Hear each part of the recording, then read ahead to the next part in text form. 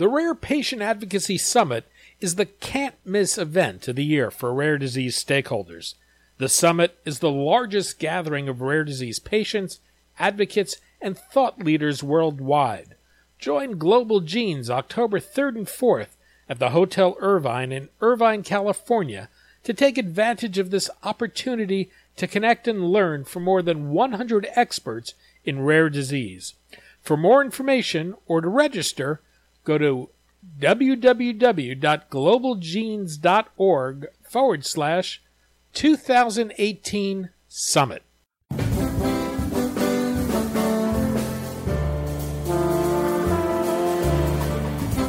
I'm Daniel Levine, and this is Rarecast.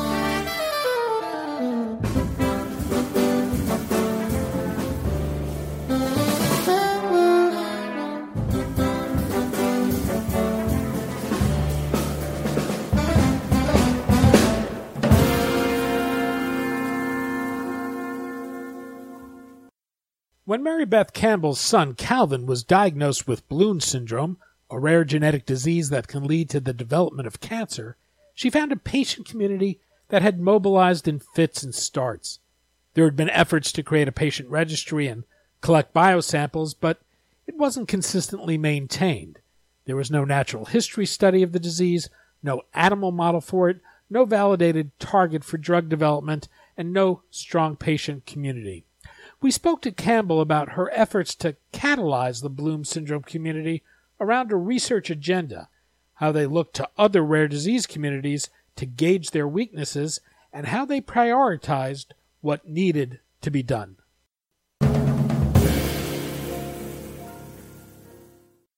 Mary Beth, thanks for joining us.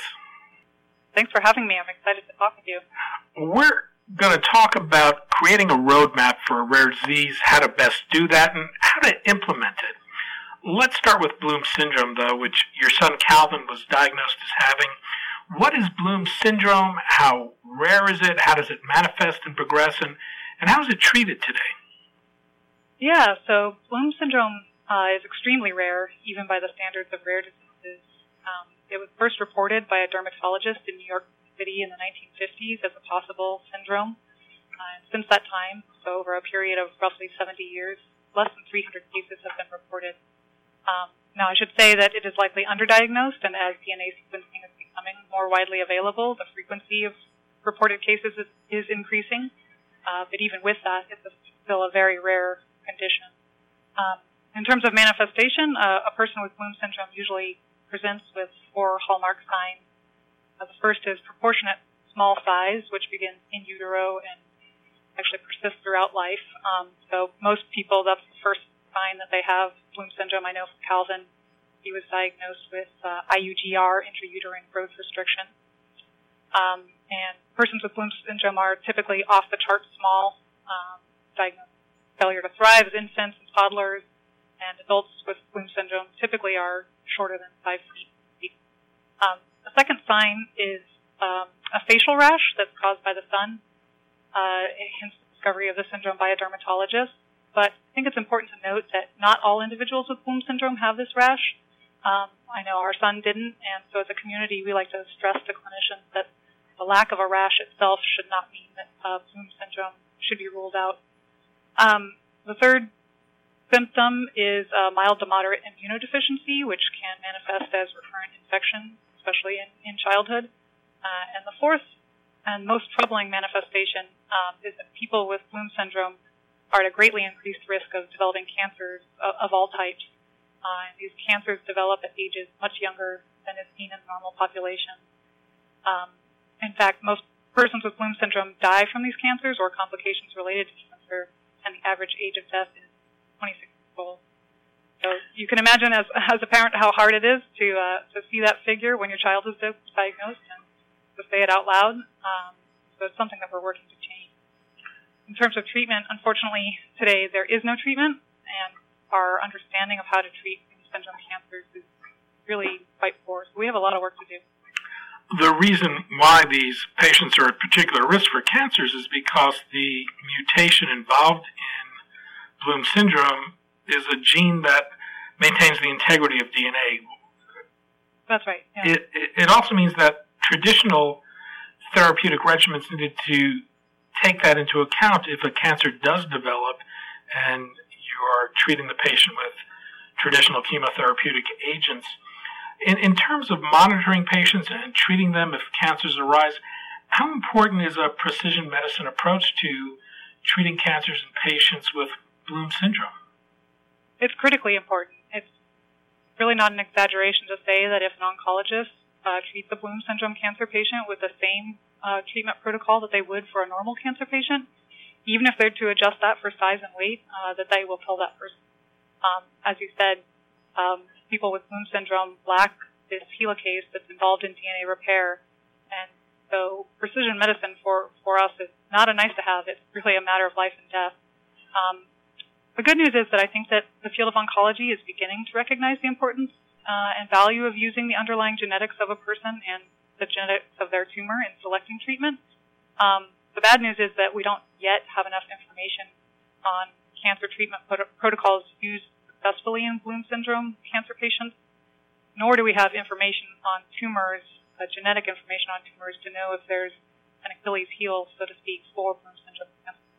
When your son was diagnosed, how well established a patient community was there, and how did you become involved in broader issues around Bloom syndrome?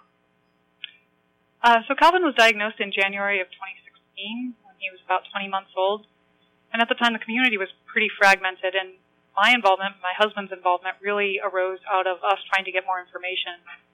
So when Calvin was diagnosed, we had contacted the syndrome registry to try to enroll, but the contact information on the website was out of date, and we never heard back.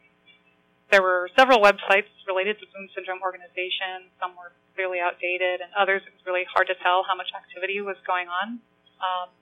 So, my husband and I are both PhD physicists, but knew close to nothing about biology.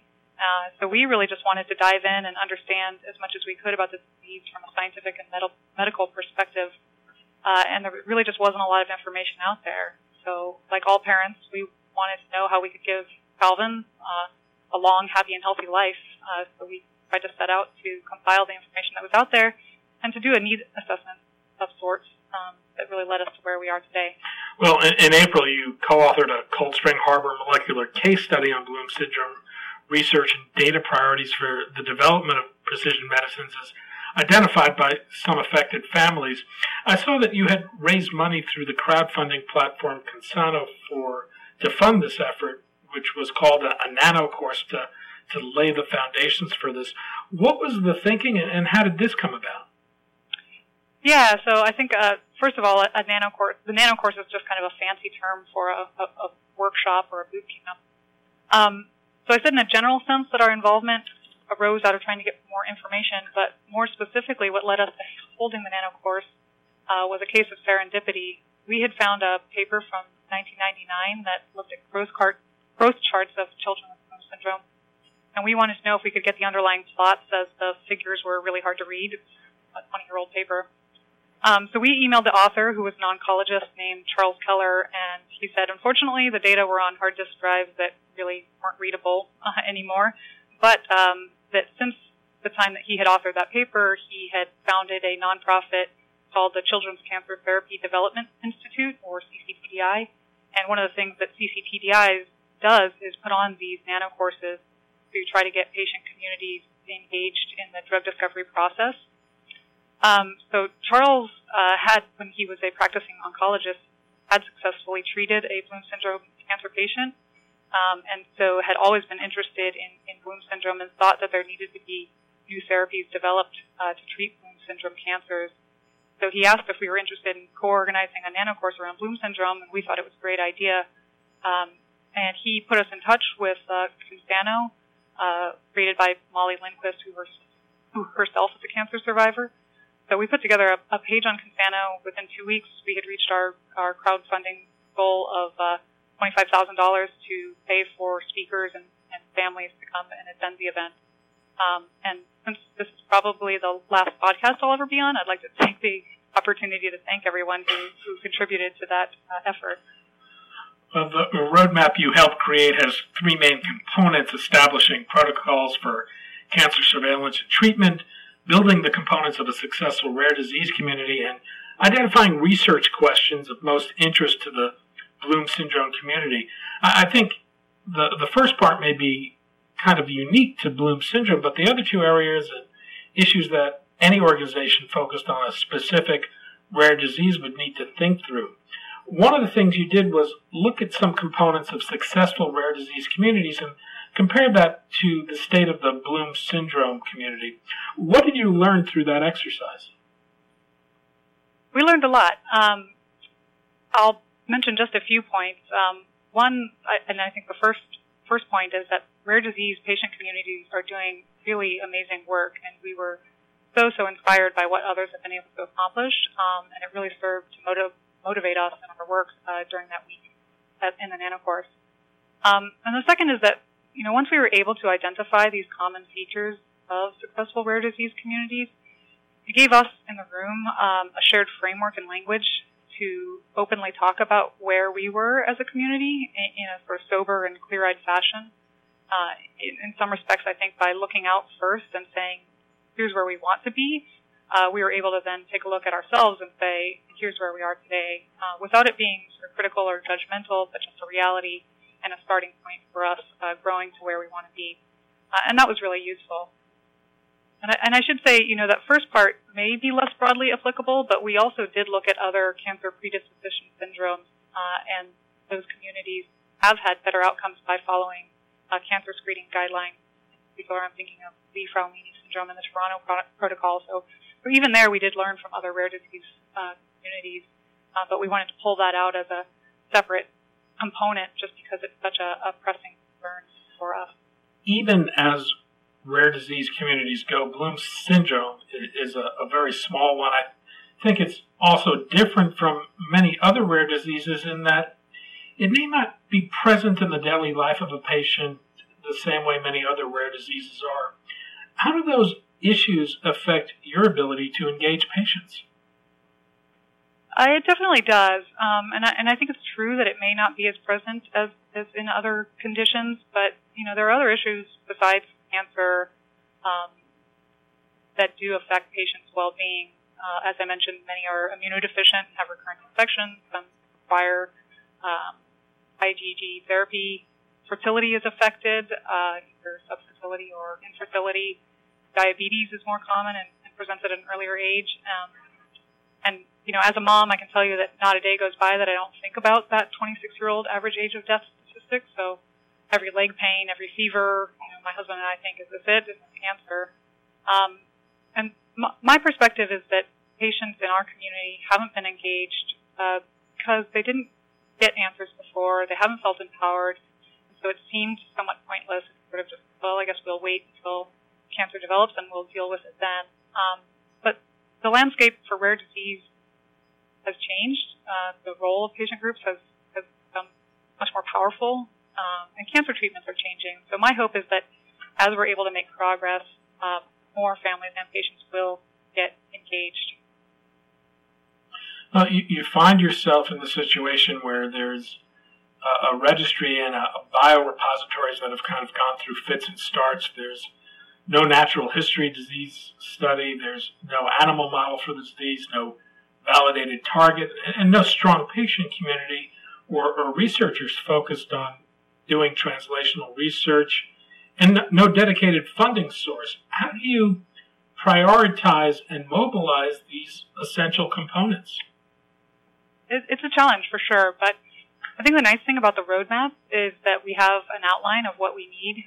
Now we're working on filling in each piece, more details on specific needs and how we're going to tackle them. For prioritization, I think it's going to be a mix of focusing on those pieces that are the underlying infrastructure, like you mentioned, getting a sustainable registry and biorepository, and building up that trust and communication with the patient community, as well as being opportunistic when we find researchers or funding sources that are well aligned with us and our goals.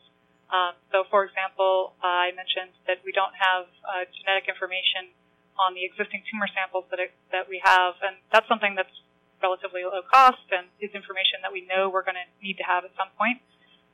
But we may be able to get that information through partnering with cancer study. And so if an opportunity presents itself, we may take it up while we continue to work on the underlying infrastructural issues and making sure that those are getting built up so that they're ready to be taken advantage of when the effort produced a compelling list of areas for inquiry ranging from fundamental questions about Bloom syndrome to a range of potential therapeutic approaches worth exploring. How do you go about prioritizing those? Yeah, so we're in the process of establishing a scientific advisory board, and one of the board's charges will be to oversee a more detailed research agenda. Our goal with the research agenda in the paper was really to just highlight the questions that we as a patient community see as the important ones to answer, and we recognize that some may be easier to address than others in terms of the actual research that needs to be performed. But we don't want to lose sight of the ultimate goal, which we laid out in the paper, which is to ultimately improve the long lives of people with syndrome. So what progress have you made to date? So we held the workshop last August, and since that time we wrote and published the roadmap paper. We also wrote a handbook for patients and families to summarize what is known in a format and a language that's easy to read and understand. Basically, we created what we would have wanted to find when Calvin got his diagnosis. Because as a parent, you get the diagnosis, you're in a state of shock, and you're really in no position to be reading medical journal articles and trying to read through the jargon and get the essential information. So we're really happy with the handbook. We want it to grow over time and have more input from other families and patients. And this past month, the Bloom Syndrome Association and the Bloom Syndrome Registry put on a Bloom Syndrome-specific conference. It was the first time that there was a Bloom-specific conference in 10 years. And it brought together the largest gathering of syndrome patients and families ever. So it was really fantastic to see all the toddlers, the kids, the young adults, and the adults. It's really inspiring. So with that, now we're setting out on the Scientific Advisory Board, as I mentioned, and setting out that research agenda in more detail. Yeah, I think it's worth noting that in your professional life, you're involved in collaborations between academia and industry. You're the Director of Corporate Partnerships at Caltech.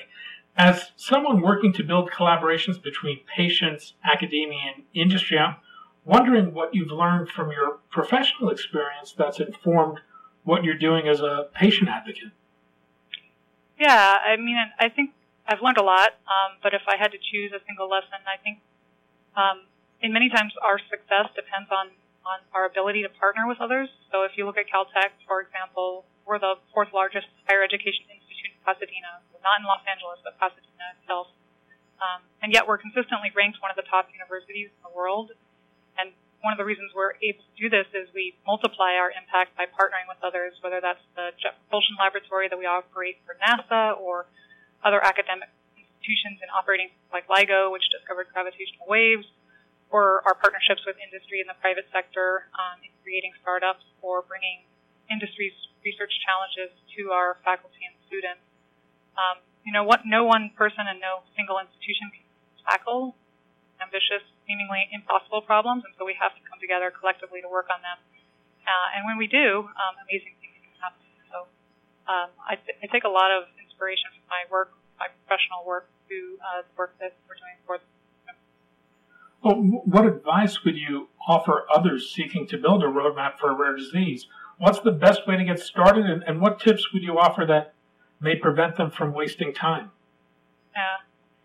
Yeah, I would say, to steal from Eisenhower, the plan itself may end up being useless, but the planning is essential. And I would say that probably every rare disease community should do some work to build a roadmap. Too often our rare disease communities are made to feel even rarer because of a lack of common vision, and people end up rowing in different directions.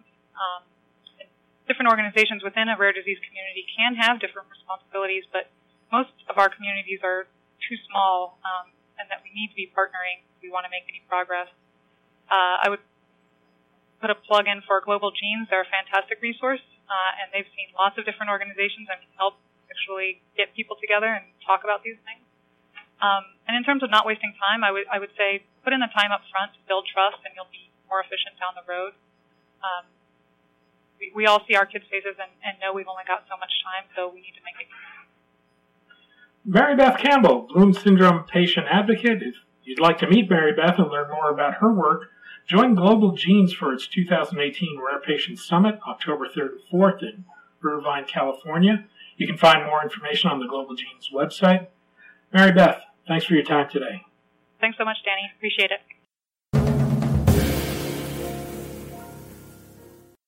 Thanks for listening. For more information about rare disease and to connect to the rare disease community, go to globalgenes.org. To keep up on the latest news and trends affecting the rare disease community, be sure to visit raredaily.org.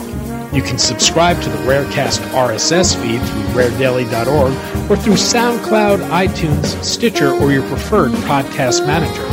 The Rarecast is produced for Global Genes by the Levine Media Group. You can also find our podcast, The Bio Report, on these popular podcast sites. Our theme music is composed by Jonah Levine and performed by the Jonah Levine Collective. We'd love to hear from you. Drop us a note at danny@levinemediagroup.com.